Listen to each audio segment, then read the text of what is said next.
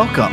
You have made your way into the perilous realms, and I suppose I'm going to be your guide today. My name's Paul Lytle. As way of an introduction, I am a storyteller of several mediums. I use books, podcasts, music, and streaming, and I created this space in particular to combine a few of those passions and to share the audiobook versions of my novels with you. I'm going to release a section of a novel once a week, and we're going to start with my most recent work, The Hallowing of Ground. I will tell you more about how this story came together in a future episode, but this is what you should expect going in. This is a gothic adventure, a vampire hunting tale that is set in a small and declining town. The chapters in this book are fairly short, and I'll share more than one chapter a week, and the book itself isn't terribly long, so we should have it completely out without too many episodes. If this is something that you just really need to hear the rest of right away, it is complete and already out on Audible, but I will be posting the entire story here in due time. I really do appreciate you stopping by and hanging out, and so I won't keep you much longer here in this introduction. Let's go ahead and jump into the first part of The Hallowing of Ground.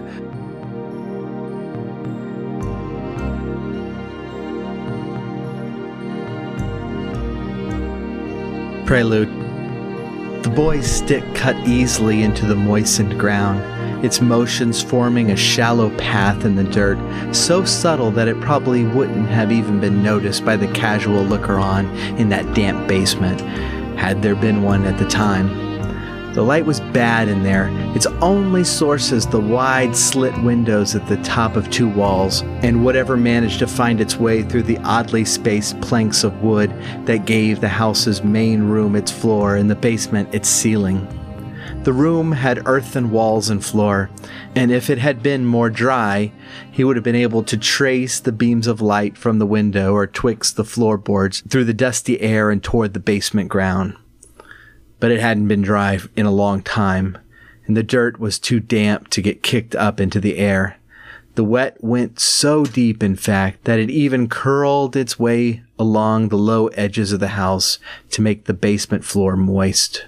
The poor lighting and the dark ground made it difficult to make out the pattern well, but he was concentrating closely, blowing a few strands of straight reddish hair from their place tickling his nose.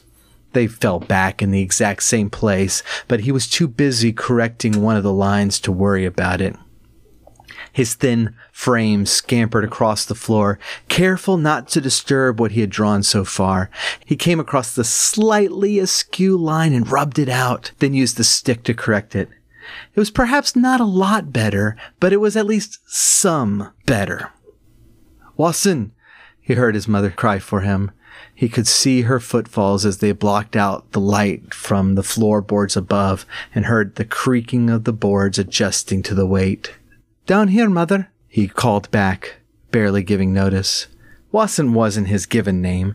His actual name was Franklin, but he was the youngest of 5 boys, 8 if you count the ones that died in infancy, and his mother kept calling him Wasname because she couldn't remember it right away. That eventually got shortened to Wasson and became permanent. He liked it better than Franklin anyways. "Dinner is almost ready," she said. "I hope you're not getting muddy down there." Wasson licked his lips. "No, ma'am," he replied. He really wasn't that dirty at all. He was being careful. This type of work requires patience and concentration, not thrashing around in the dirt. Also, he hadn't wanted his mother to know what he was up to, and getting dirty was a sure way to get her to investigate. It was his friend's fault, of course. They told him that if he drew a particular pattern and cast a spell of summoning, a spell they all knew very well but had never tried themselves, then he would be able to summon an undead creature to help with his chores. This plan immediately appealed to him, and he set about to accomplish it. He was sure his mother, who had been widowed a few years before and was getting older herself, would understand once the servant was with them. But adults do not approve of such things in their doing, so he wanted to surprise her once the thing was done. He was 8 years old now, and his mother had been well into her 30s when she had him. Now she was in her 40s, and that meant she was one of the older people in town. Old man Granner was a bit over 50, but that was crazy old, and not many people lived that long. "Do you know where your brother is?" his mother called. No need specifying which brother. There was only one of them still at home. The other three were often married now. "No, mother," he called back. "If he's playing in that graveyard again," she muttered as she started out of the house. That gave him a minute. The graveyard was just north of their house and was a tempting place to play. Wasson played there too, but he was too crafty to get caught. But his brother Rob was afflicted, as many people put it, but the kids just called him stupid. He wouldn't even try to hide when adults came round and threatened to catch him doing something he wasn't supposed to do, like playing in the graveyard. He corrected one more line and blinked. It was done. It was done. He threw the stick away from him and hurried out of the circle, looking carefully at the lines that made up the pentagram. "It's done," he whispered, his lips dry again. Suddenly, he didn't at all want to go through with it. Suddenly, he was scared. This is crazy, wasn't it? He knew of the undead, and they never actually did helpful things like sweeping or making dinner in the stories. They were always trying to eat brains or drink blood or weird stuff like that. No. He breathed deeply and sat down on the edge, cross-legged and sweating, despite the rather cool temperature in the basement. He would do it. He needed to. He steeled himself for the job. He told his friends he would, even when they laughed at him. He would do it. Just a few words, and the creature would appear within the circle, now bound to him. "Undead," he said, trying to intone the words like he imagined a necromancer would. "Undead creature, you must come, you must come, you must come now!" He stopped breathing. If he thought through things rationally, he would have thought about the ridiculousness of those words, but things like that don't always occur to a young boy like Wasson. It seemed like a perfectly good spell to those who are prone to believe the things whispered by the 10-year-old down the street. He waited, but nothing happened. He breathed out, a long and exacerbated breath that was more disappointment than the need for oxygen. Had he done something wrong? Or was it just a joke played on him by the other boys? He looked over the lines carefully. Well, maybe they were a little sloppy. Yeah, he could see now that the one on the far right was a little hasty, and another one over there wasn't really straight. He began looking for the stick again. He'd probably need to try again tomorrow, but at least he could fix those two mistakes. Then tomorrow, he'd give it another whirl. Even as he thought he knew he wouldn't. The truth was beginning to come to him.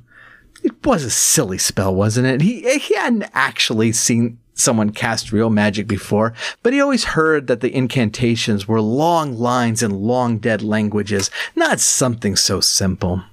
He had tried, but he knew his friends had played a trick on him. He half-heartedly continued his search for the stick, but he was losing interest in it even as he did.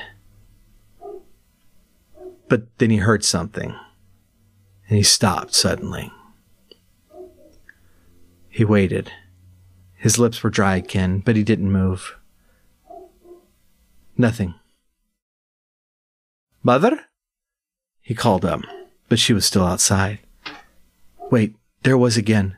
It was a scratching sound, almost like the sounds of shifting dirt. He turned to face the circle, looking carefully at it to see what was happening. His heart was beating out of his chest, but he couldn't see anything. Had it been his imagination? Oh, it couldn't be. It was definitely there. Perhaps a rat, but it was a bit too loud for that, he thought. Maybe it was nothing. Maybe it was Rob just outside the window or something. Yeah, that had to be it. But then he saw movement out of the corner of his eye. And it wasn't in the circle at all. It was on the earthen wall on the far side of the room. The dirt was crumbling there, like it was being shaved off of the wall in rhythmic pulses, falling in time with the noises. Each scratch ensued, then to be followed by the dull tinkling of grains of dirt hitting the ground. Watson came closer, his brow furrowed as he looked. His eyes narrowed and focused. And then the wall started coming apart. The boy yelped and jumped back, but then he composed himself. There was no danger yet, so he stopped and watched. A small hunk of dirt had fallen inward, revealing a hole in the wall about 1 foot in diameter. There was darkness within, and nothing more. Nothing but silence. Watson was holding his breath, and he stepped forward again. Now his eyes were wide, and his tiny frame was shaking, but he dared not run. He had to know what was happening. He waited, and he watched. Utter silence in the room. Silence that seemed thick and deep, almost as though he could feel it. A silence that was only broken when the white hand reached outward in a sudden thrust, its arm now completely out of the hole, and Wasson yelped again, this time fleeing toward the ladder as quickly as his legs would carry him, which were quite fast, for the boy loved to run, but the run was also hasty, and in his flight, the very stick he had been using earlier got caught up in his feet, sending him sprawling. He tumbled to the ground, limbs flailing about him wildly, and he slid over the damp dirt, crashing into the ladder, which was firm enough to absorb the blow, but it shot pain into Wasson's ribs in retaliation. He tried to hurry down to his feet, but the pain knocked him down again. He didn't think any ribs were broken. Wouldn't be the first time, but he had bruised them pretty good. He forced himself up, laying a hand on the ladder. "Wait," a firm voice commanded. It was filled with authority. His tone demanded obedience. Despite himself, Wasson stopped. He looked around, his nose runny, and he was breathing heavily. The small hole was now a large one, and a man stood there, his arms to his side, his head held high. His skin was unnaturally white, his black hair ruffled and long. He was covered in dirt, his clothes caked in mud, but despite all of that, Wasson could tell that his skin was sunken in and his frame unnaturally thin, like he was grossly malnourished. He looked tired and frail, but somehow not weak. No, his stature was one of dignity and poise, despite the untidiness of his appearance. His eyes were laid upon Wasson, and they were unwavering, unflinching. His face was clean-shaven, but angular and austere. "You," Wasson said, looking carefully at the man's skin. You are undead." The man regarded the boy, but seemed to understand the meaning of the question despite its unpredictable forwardness. He surveyed the room, pausing as he noticed the pentagram in the center of the floor. A smile touched the corner of his lips, but just for a moment, and he answered, "I am." Wasson chuckled. It had worked! It had worked! What is your name?" "Fortosio," the man said, tilting his head. "I am to understand that you have summoned me." I did," the boy said excitedly. "I can't believe it worked." "It has worked, and I have come. Will you invite me in?" The smile on Fortosio's lips was wide then, and if Wasson had been paying attention, he might have noticed the unusual length of Fortosio's eye teeth, but Wasson was too excited to notice. Day 1. 1. There was something about the man atop the carriage that naturally drew the attention of people around him. Well, perhaps it was several things rather than simply one. First of all, the carriage was brightly colored with lettering printed on every side, advertising the carnival had come to town, and this man seemed to be remarkably unlikely to be involved in such an endeavor. His clothing was dull brown, his faded cloak, once a dark green, was tattered, hanging limply over his head and shoulders. His hair was brown as well, unkempt strands hanging nearly randomly around his head. He was young, yet he had a look about him that he had seen more than most his age, seen things and been places, the local saying went. Perhaps it was the fact that he was virtually surrounded with weapons. 2 swords hung from his belt, and they stuck out to his sides oddly in this seating position. A dagger sat with them. To one side was a small crossbow, one easily used with a single hand. Well, Perhaps not so easily, since it was covered in knobs and levers that seemed to have no discernible purpose, which made it seem more like a curiosity than a weapon. On his other side lay a bow, this one devoid of levers. On his back, he wore quivers with both arrows and crossbow bolts. Perhaps it was the fact that he was blind and yet still driving a carriage. His eyes were tightly bound with a gray scarf, and there would be no way that he would be able to see through that, even if his eyes were working, which they weren't. In fact, they weren't there at all. That final fact, of course, was the thing that was most startling, since it was the thing that cast doubt on whether he could be a circus performer, a warrior of any sort, or frankly, the driver of a carriage. The cart, it so happened, had not been painted by him. It had been the final gift of a dying friend.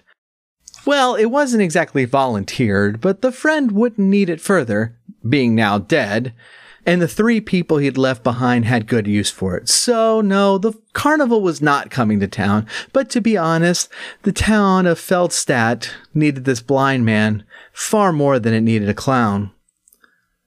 "Ooh, look at that," said a figure just beside him.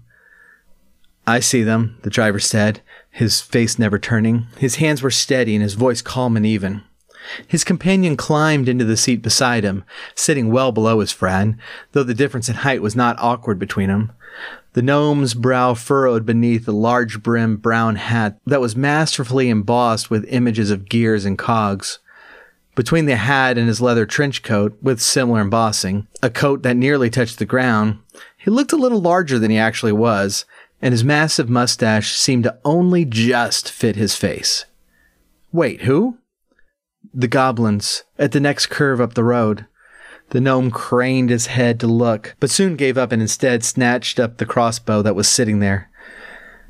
What was the setting for goblins, he wondered aloud, and he began fiddling with one of the knobs when the taller man snatched it from him. "Hey!" the gnome cried. "No time," said the blind man, and he was on his feet. The first goblin had only just turned around from behind the tree when a loud twang rang from the crossbow and the bolt embedded itself in the leather tunic of the small creature. It knocked the goblin over with a grunt and thud, but it scrambled then, trying to get to its feet. The man frowned at that as he leapt from the carriage top, meeting the ground with a tight roll. He was out of it and on his feet in an instant, both hands upon sword hilts and drawing the weapons as 3 more goblins emerged farther up the road. The wounded one was reaching its feet when its head sprang off its shoulders with a slice that barely slowed the man down, but that didn't seem to deter the others from charging. The gnome had taken control of the carriage and was still closing the distance, but now he was on his feet as well. With a flourish, he pushed his coat aside, revealing a shiny weapon holstered on a low belt, its curved handle molded for easy grappling of handling and, most importantly, firing. He drew and shot from the hip, and the force came alive and sound as the weapon kicked mightily in its recoil, but the gnome held fast to it. The goblin at the end of the road did not, and it went down unceremoniously, its blood splattering into the air as though the thunder of the gun had brought the rain with it. The goblins had axes, their stubby green hands twitching on the handles as they charged in, raising the weapons to strike. The first came, but was easily parried by the human, who lifted his left sword for the block while his right came across its belly, cutting through its protective clothing and into pale skin, splashing more blood onto the damp ground.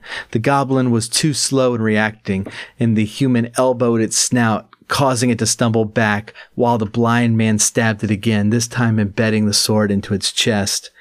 A bit too far, it seemed, because it became lodged in the creature's ribs, and when the man tried to draw it out, it caught. He turned wide-eyed, or as close to wide-eyed as his facial expressions could manage, as the last goblin was leaping at him, and in panic, he lifted his sword with all his might, bringing the dead goblin with it a couple of feet off the ground. It was a slow and wearying maneuver, a desperate one, but it was also all he needed, and the last of the goblins tumbled into the corpse of his cohort, holding it off momentarily. There was a dog at the scene then, a hardy mastiff that hurried alongside the human, barking loudly as he came. His loose skin and ears bounced dramatically as he ran, and fearlessly he leapt at the goblin, catching its arm with his jaw, and the canine clamped down. Damn it, Morella, the human muttered, and he sidestepped to the right as the crossbow bolt came just on his left, popping into the goblin's throat as it was starting to yelp from pain of having a dog bite its arm. That yelp became a gurgle, and it went down. The auburn-haired woman hanging off the side of the carriage lowered her crossbow. Her emerald eyes were unmoving from the man ahead of her, but they sparkled somewhat. It was a sparkle that was tough to read, especially by a gnome who was more interested in how machines tick than people, and by a man who had been bad at reading people even when he had eyes to see them. Her skin was lighter than theirs by a couple of shades, her wavy hair pulled up right now. She wore her collar high, a sword on her belt, and a crossbow considerably larger than her companion's. She was remarkably competent with both. "Morella," the man said, a little annoyed but trying not to show it too much. You're supposed to stay in the carriage. We don't know who or what is out there." "I would think that you, of all people, would be thankful for my help in battles," Morella said. Her voice had the melody of the locals, enunciating the syllables particularly, but still rolling her R's and tending to turn her THs into Zs. The man and the gnome, however, were distinctly not local. "Crethin, no, that's wrong," the gnome said, hurrying down from the carriage. He went to the human and took the crossbow back. The weapon was hanging from a leather band from the man's shoulder, so he wouldn't lose it like he had his previous crossbow, but that is a story for a different time. He had a tendency to drop them once they were emptied. "You need to place the settings appropriate for the enemy we're fighting. If you just let me set it up, your shot would have killed that goblin." He began fiddling with the dials. "It's too complicated, Sprocket," Crethin complained. "My old one was just point and shoot, and it was great." "You missed a ghoul at point-blank range with your old one." Morella stifled a laugh. Crethin looked toward her, out of habit but not need. "What?" he asked innocently. "I had not heard about that one," she said with a playful smile. "Please, tell me more about the super-fast ghoul you fought that could dodge crossbow bolts at will." "Ha ha," Crethin mocked, shaking his head. He leaned down toward the dog and began rubbing his back vigorously. "Good job, Gizmo," he said happily. He went then to the open carriage. There was a large object inside covered in a sheet, and he carefully drew it out. It was a massive cage, 2 feet high at least. He removed the sheet and found Bergern, his falcon, alive and awake. The white and gray bird cawed at him excitedly. "Make sure our path is clear," Crethin said, opening the cage, and the bird was out then, flying up with rapid speed and disappearing among the treetops. "We have been on this road for days now," Morella said to Crethin, her eyes upon the scarf. It had been awkward for her at first, but she knew that he could see her, even if none of them really understood how, and she had since begun treating him like she had before it happened. He didn't need the eye contact, but she often wondered if it comforted him. Her eyes darted a moment to his hands, just to check. They were steady. Good. I don't think these goblins were looking for us, do you?"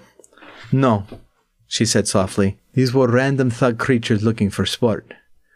He nodded and motioned for Gizmo to get back inside. "We need to rest," she insisted. "There are towns along the river to the north." He looked down, then back up again at her. He didn't need the eye contact, but he also thought it was comforting to her.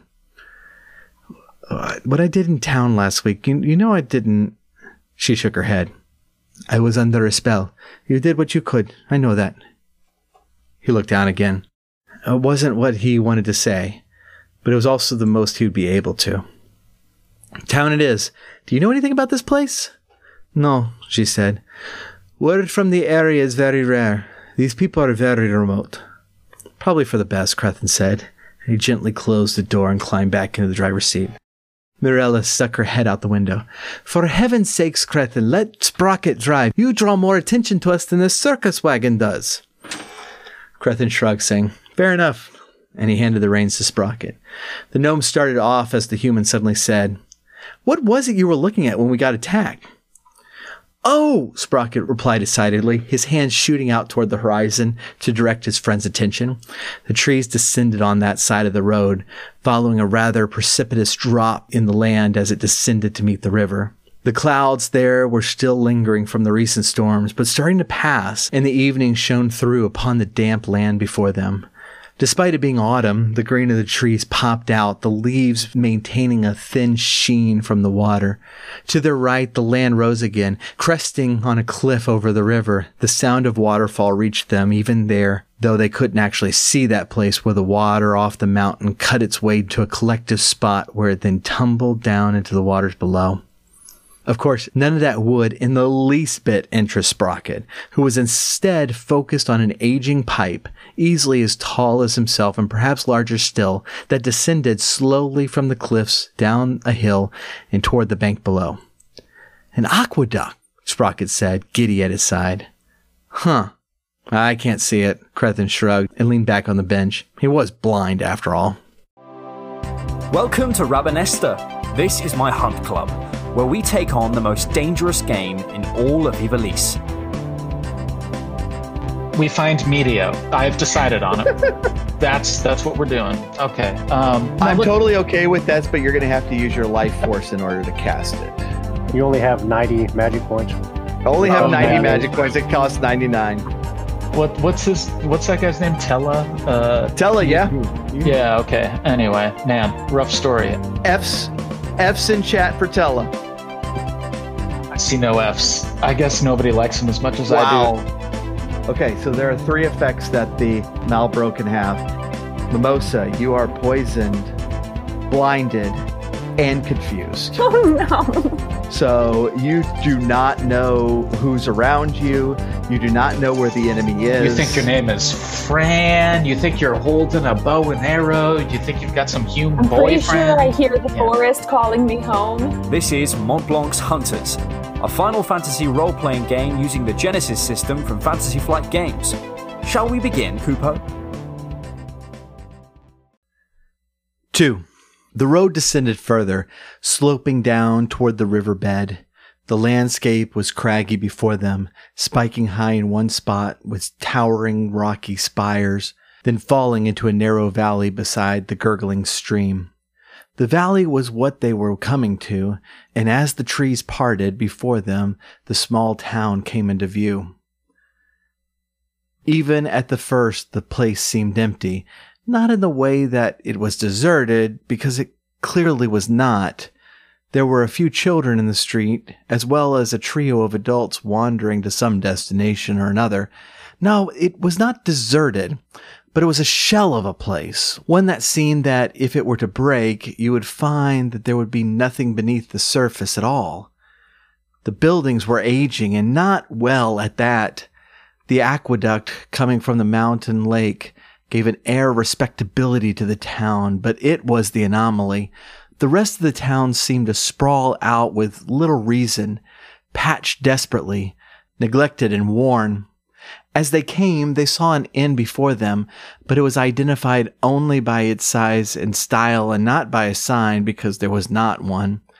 But the bright lights behind large windows and the fact that the path at its front door was well worn by traffic told of its purpose well enough. Flanking it were various storefronts, a general store on one side, and then a group of tradesmen by the look of it. Across the way, opposite the entrance to the town, was a meager church. The paneling was limp and its paint cracked. The graveyard beside it seemed overfull, and there was a mixture of fine stone grave markers and also temporary wooden crosses toward the far end. The local priest was actually in the cemetery at that moment, nervously sprinkling holy water on the graves. It was an odd thing to do, but in a land ruled by a vampire, all sorts of local customs developed like that. Ones that had seemed to make sense to someone at some point, but that probably didn't do anything at all. An impressive-looking building sat on another side of what must have been the town square, this building likely for officials of the town.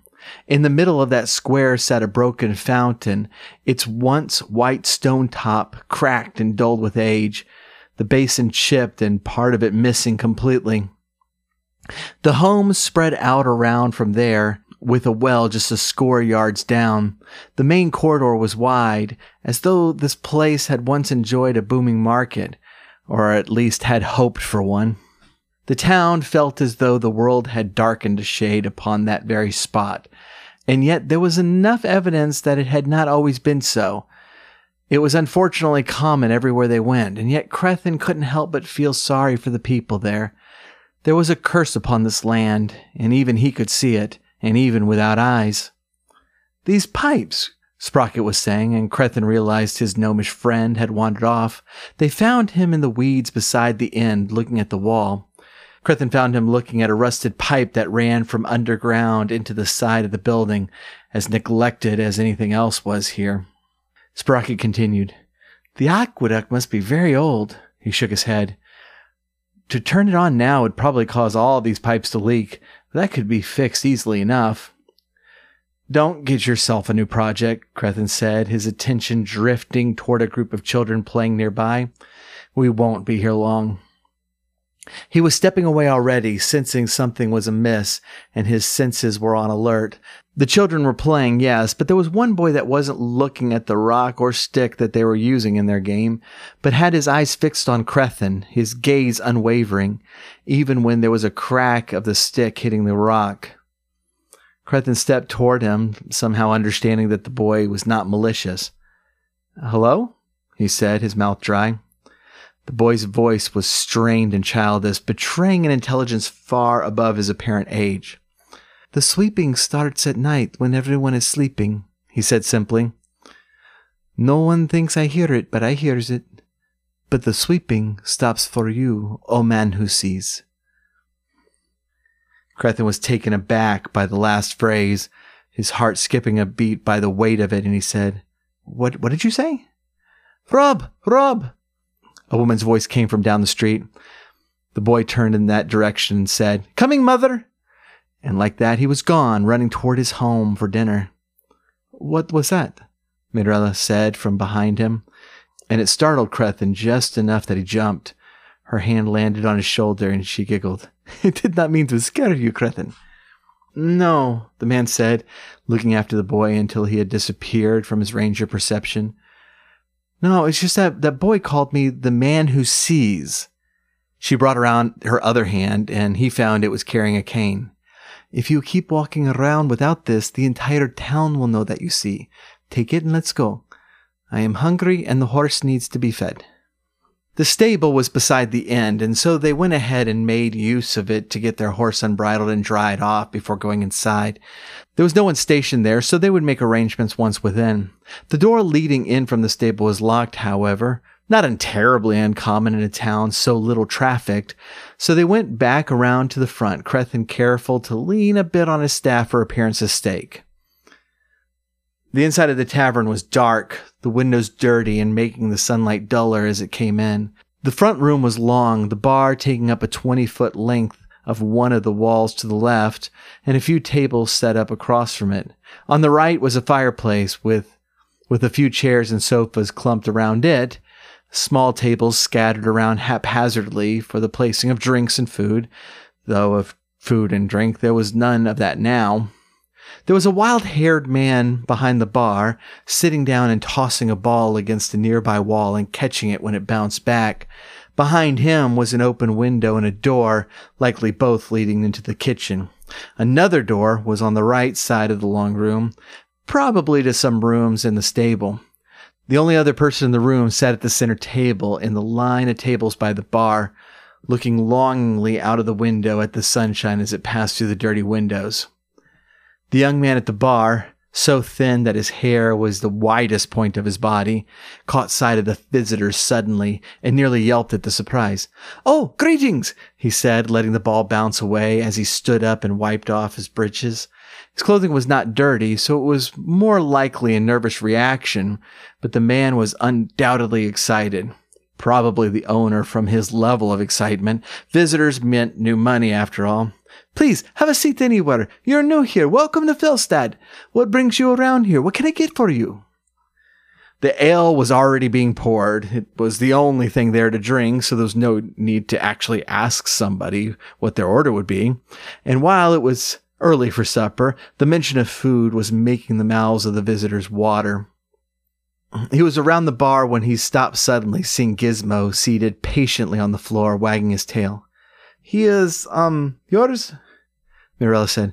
We can take him outside."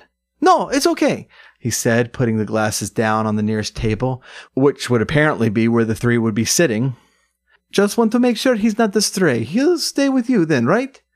The question was actually polite instruction. Of course. Not a lot here, I'm afraid, but our cook is the best I know. To be fair, the cook is me, but I have great affection for how I prepare things. Whether it's someone else's taste or not is up to them, but people seem to like it here fine. A stew would be fine, Crethin said, intentionally looking the wrong way. Excellent, the man said. I am Dieter, by the way. Folk around here call me Feathers because I hate plucking them and I pay the kids to do it for me. Just call me if you need anything, but I'll be right back here. He disappeared into the back, and the trio slowly sat into their seats, having not picked a table, ordered drinks, nor sat in the time that Feathers had bounced around the area, and yet all but the final part had been done, and honestly to their satisfaction. The other man in the room was chuckling. He was a darker man, a bushy beard swallowing his face and an old hat covering the parts that the beard didn't. That Feathers makes me laugh, he said warmly. Jenk's the name. I've been working this road now 5 years, and I don't think I've actually seen another soul upon it, much less such an interesting band as yourself. Crethin, was the reply. My friends are Mirella and Sprocket. The man looked toward the back cautiously. Oh, I know, he said, lowering his voice. The blind man a table away cautiously put a hand on his sword hilt, but waited for the other to make his move, whatever it would be. I am a merchant, you understand. I wander my way to and fro about this place, from the big cities back east over to these lonely places around here. I happen to be wrapping up one leg of my journey up the river. Got a decent deal on some wine, and I know they've been short some. He shrugged. Would have made a fine profit, except some fool vampire decided to burn down half the damn town because some blind man and his dwarf friend pissed him off pretty good. Sprocket turned with some interest to Crethin, whispering, Do you think there's another blind guy who made a vampire mad like we did? Crethin ignored him, but said to Jenk, It doesn't sound very likely, does it? The merchant laughed. Oh, old wives' tales are just that. And most old wives can't tell the difference between a dwarf and a gnome. But half the city was burned down sure enough, and everyone knew who did it. Me. I got some money, sure, but I still wish I could have seen it. Don't worry, though. That story hasn't made it quite out this far. I'm the first one through since it happened, and I haven't gotten around to that yet with these folk. Panic is bad for business, you see. As for me, the vampires do as they like. If they ever target me, I know there's nothing I can do about it. You three, though, that's something different. Did you kill it? Crethin shook his head. Still, Jenk said, a little smile on his face, that's something. I appreciate it if you would remain the only one who knows, Crethin said. It's hard for us to hide. There aren't that many gnomes around here. Actually none, Jenk agreed. And not that many blind men either. The man kept nodding. He took a long sip to finish his glass. I'll not say a word if you do not wish it, but when I tell you what has been happening here, if you are who I think you are, you might volunteer yourselves before I get around to telling anyone. Who does he think we are? Sprocket asked. People who also want to cleanse the land more than the average man here does. People who are willing to do something about it. I don't know why, must be personal. It might just be your noble spirit, hell if I know, but I've met a lot of people and I know a fire when I see one. You two are obviously foreigners, so you probably aren't used to this life yet. This place has a way of crushing you. It dumps you into a life and you live it. And if at the end of the day you find that you are cattle for old high and mighty on the mountaintop, then that's what it is. Life isn't worth much here. Maybe you just come from a place where a man's life is worth a bit more, so you're willing to defend it. Maybe. You, on the other hand, he motioned to Mirella.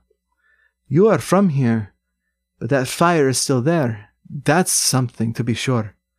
I didn't know what to expect if I ever met you three. Didn't think I probably ever would, to be honest. But now you are here, and I can see it. Surely I can. She glanced at Crethin, who of course didn't look back, even though she knew he noticed. He noticed everything, at least within a certain difference. What has happened here? She asked. It was then that Feathers came back, carrying 3 bowls like they were nothing. Very good, and here we are, my good friends. We have little here, but I didn't spare a lick of the nothing that we have, I promise. He began setting the food down, and it did smell quite good. Crethin was smiling when he said, We'll be in town tonight, so if we could have a couple of rooms. Also, I brought a horse. We already stabled him. Oh, yeah, about that, Feathers said, seriously all of a sudden. You might want to sleep in the church tonight. The horse will be fine. Mine hasn't been bothered or locked up at night, but most of the people in town like to play it safe and sleep there. The 3 stopped mid-bite to look up. I was just telling them about that, Jenks said. The town of Felstadt has a bit of a vampire problem of its own, I'm afraid. Crethin forgot to act blind for a second and turned his head toward Mirella, his heart suddenly pumping rapidly. Mirella herself was already wide-eyed. What? He demanded. There's a vampire here? Came on pretty fast, too. I was through here not 2 weeks ago, and everything was fine. It is one of my favorite stops, Felstad. No money to be made here, but I'm always very welcomed, and the food is good. Everything was fine. Feathers seemed nervous and twitchy speaking of this particular topic. It's been maybe 10 days, all of a sudden, too. No warning. 2 men killed in the first night, totally drained. With 2 bled out in one night, we thought it might be several vampires, but I don't think so. I think it was just hungry. It didn't strike again for a few days, and after that, just everyone stayed in the church at night. It's been awkward, but it works. Since no one is staying here, I am the only one who could give it permission to come in, so you see, my horse has been safe. Most of us hang out here until it's about that time, and we cross the street together. It's been snagging a few animals here and there since then. Nothing really big. That is why I think it's only one. It hasn't been killing much the last week, only enough to survive.